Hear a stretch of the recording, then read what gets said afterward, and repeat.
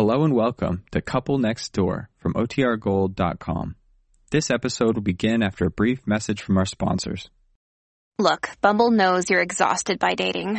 All the, must not take yourself too seriously, and 6'1" since that matters, and what do I even say other than, hey? Well, that's why they're introducing an all-new Bumble, with exciting features to make compatibility easier, starting the chat better, and dating safer. They've changed, so you don't have to. Download the new Bumble now. The Couple Next Door, written by Peg Lynch and starring Peg Lynch and Alan Bunt.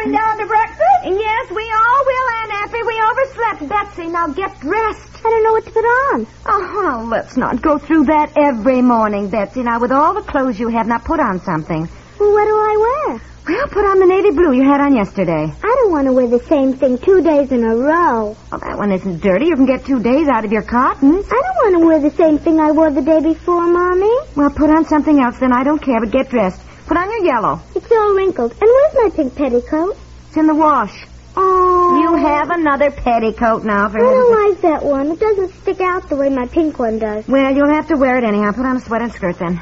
It's too hot for a sweater. Betsy, why do you always ask me what to put on and then you never take my advice anyhow? Now put on your sweater and skirt. No, that skirt is too short. It can't be too short. I let it down. Well, it's still too short. I look funny. Oh, funny.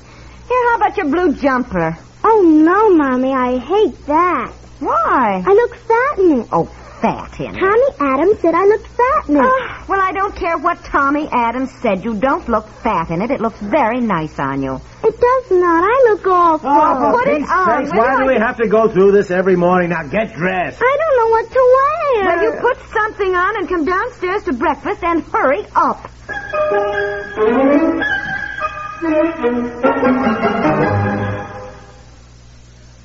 At this time of the year, young people suffer from a seasonal urge to quit school and answer the call of lazy weather. But the temptation to chuck up your schooling and be free of it all will pass. The important thing is don't quit school on impulse before the temptation runs its course. Responsible community leaders, government education agencies, professional educators at every level urge young students to stay in school and graduate. The momentary urge to free yourself of studies and responsibilities is natural enough, but it's not any student's interest to heed it. It used to be said, everybody needs a high school education to succeed. In today's adult job market, a high school education is barely enough. Thinking people know a successful future takes thorough preparation and schooling. Stay in school, graduate, and, if at all possible, go to college.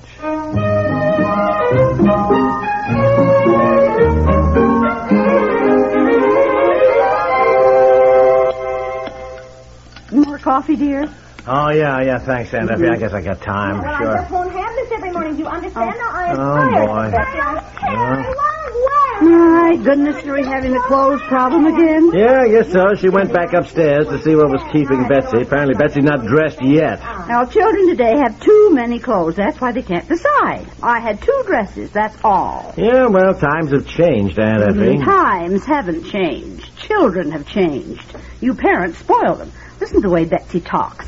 Why, if I talked to my mother like that... We parents spoil them. Listen, the last time I spanked Betsy, you ran up those stairs with her. Well, I must admit, children seem harder to handle than they did when I was little. I don't care what you put on a pillowcase for all I care. If you get dressed, you get Oh, downstairs. golly. And if you yell at me like that again, I'll spank the living daylights out of you. Now you get dressed. Oh, boy. Honey, Honestly, I'm just a failure as a mother. I really am. Oh, now, sweetheart, Tell her not to yell at me, and then I yell at her. Here. Have a cup of coffee. Gee, when I was growing up and thought about having children, I thought, I'll be one of those wonderful mothers.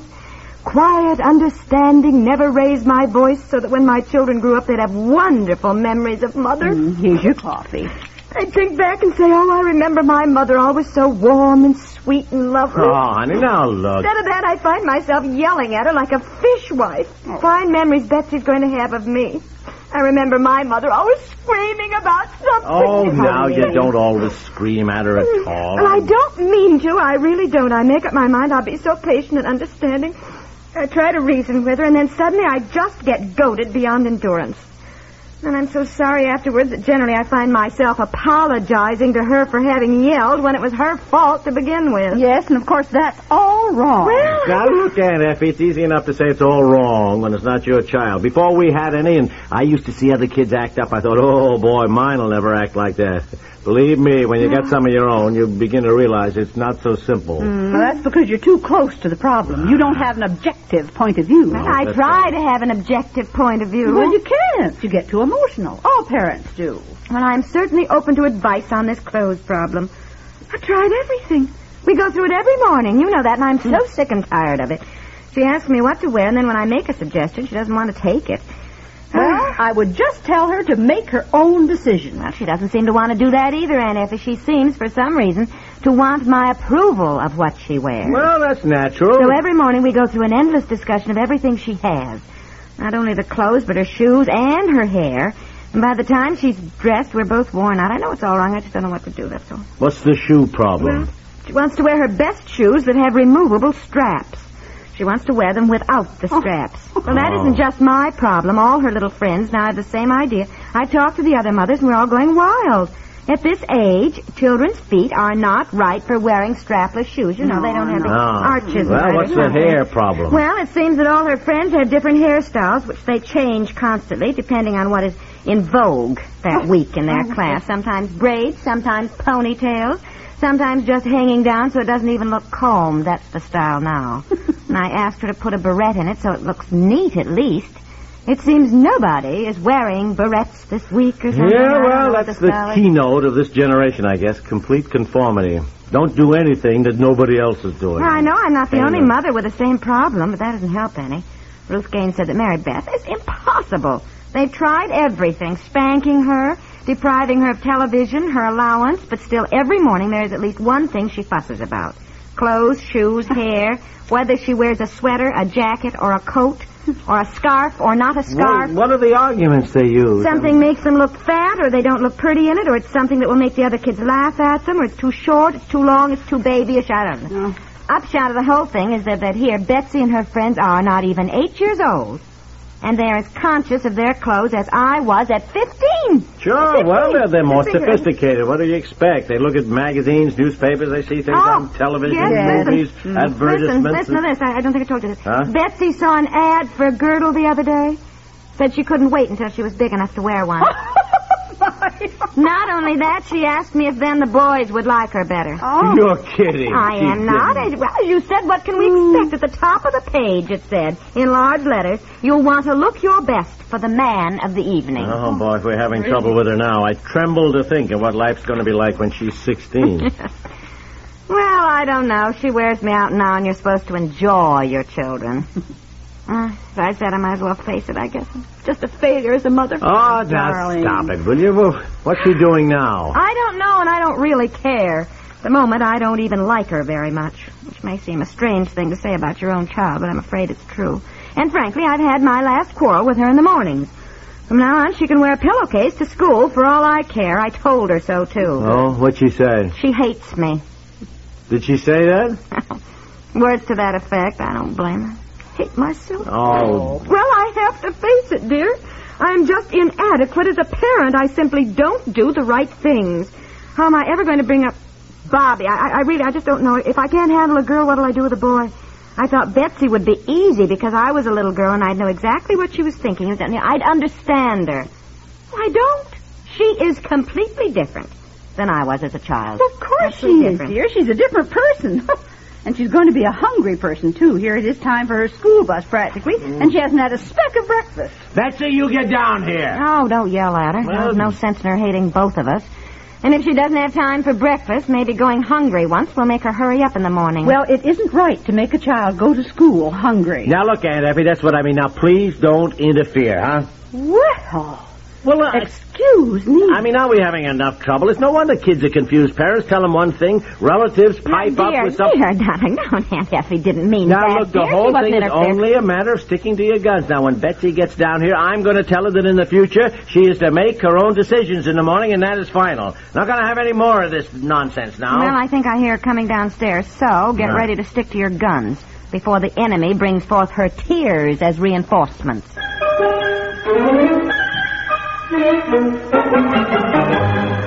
We'll return to the couple next door in just a moment. This is Eddie Cantor. It's nice to get a present, isn't it? But don't you find it even better to give one? There's a satisfaction in giving. There's a joy in sharing. There's an even bigger joy in sharing with someone in great need. That's why millions of Americans contribute to CARE. When you send dollars to CARE, and your receipts come back, you know how much good you've done. You know you've sent food to a refugee child, or books to a literacy class in India, or tools to a village in Vietnam. You know that your food secures a family's today, and that your tools put them to work for their own better tomorrow. A CARE package has come to be a worldwide symbol of generosity, of sharing. Put your name on one today with dollars to CARE, New York 16, or your local CARE office.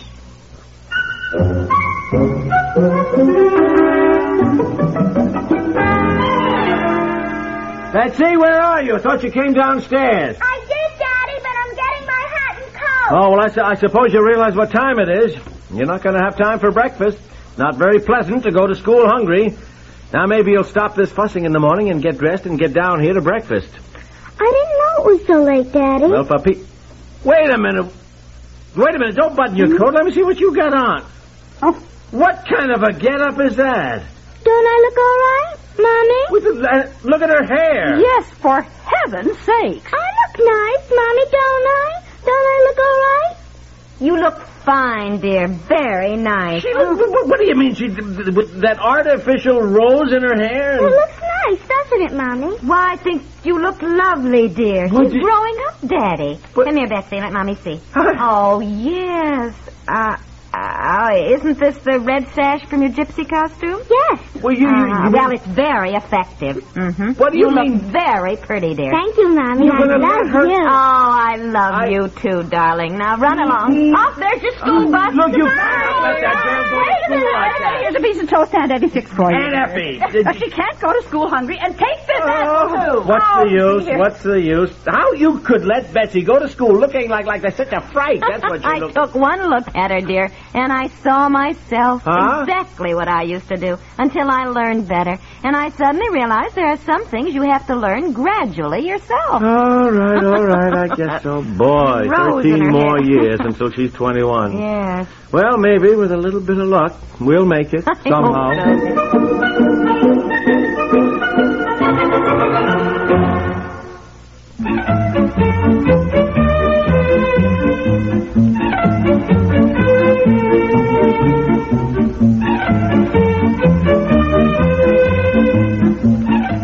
The Couple Next Door is written by Peg Lynch and stars Peg Lynch and Alan Bunce with Margaret Hamilton and Francie Myers and is produced by Walter Hart.